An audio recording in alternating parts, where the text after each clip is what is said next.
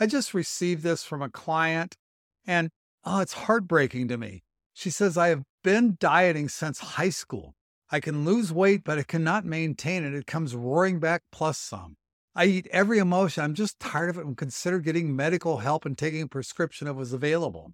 This was in reference to an article I posted from CNN about how Oprah has left Weight Watchers because I don't know why, but all it says is she is under medical care for her weight now. That scares me, and man, someday I'm going to figure out how to fix emotional eating. I've taken a lot of courses. I've worked with people.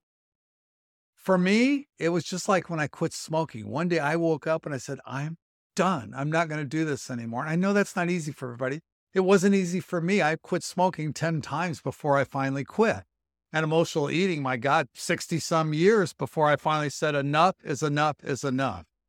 But I found something recently that's been helping me. Now, whether it's for shopping or emotional eating or whatever it is that you crave, say you've had a really stressful day and you come home and you go, I'm going to reward myself with some ice cream, or I'm going to go on Amazon and go shopping, or I'm going to gamble, or whatever the addiction is, whatever you think is going to make you feel better. I stop now and I say, you know what? I'm not going to have ice cream. If I want a treat, I'm going to go scramble me some eggs. I'm a carnivore, so eggs are, man, like primo. So the idea is here that you're not going to reward yourself with something bad for you. You're going to say, wait a minute. It's really important to me to breathe deeply and feel healthy and feel great and get out of bed energized and ready for the day. I'm going to reward myself by having some eggs. So maybe that's a tip you can use. I hope so, because emotional eating, I think, is one of our number one issues with the people we work with.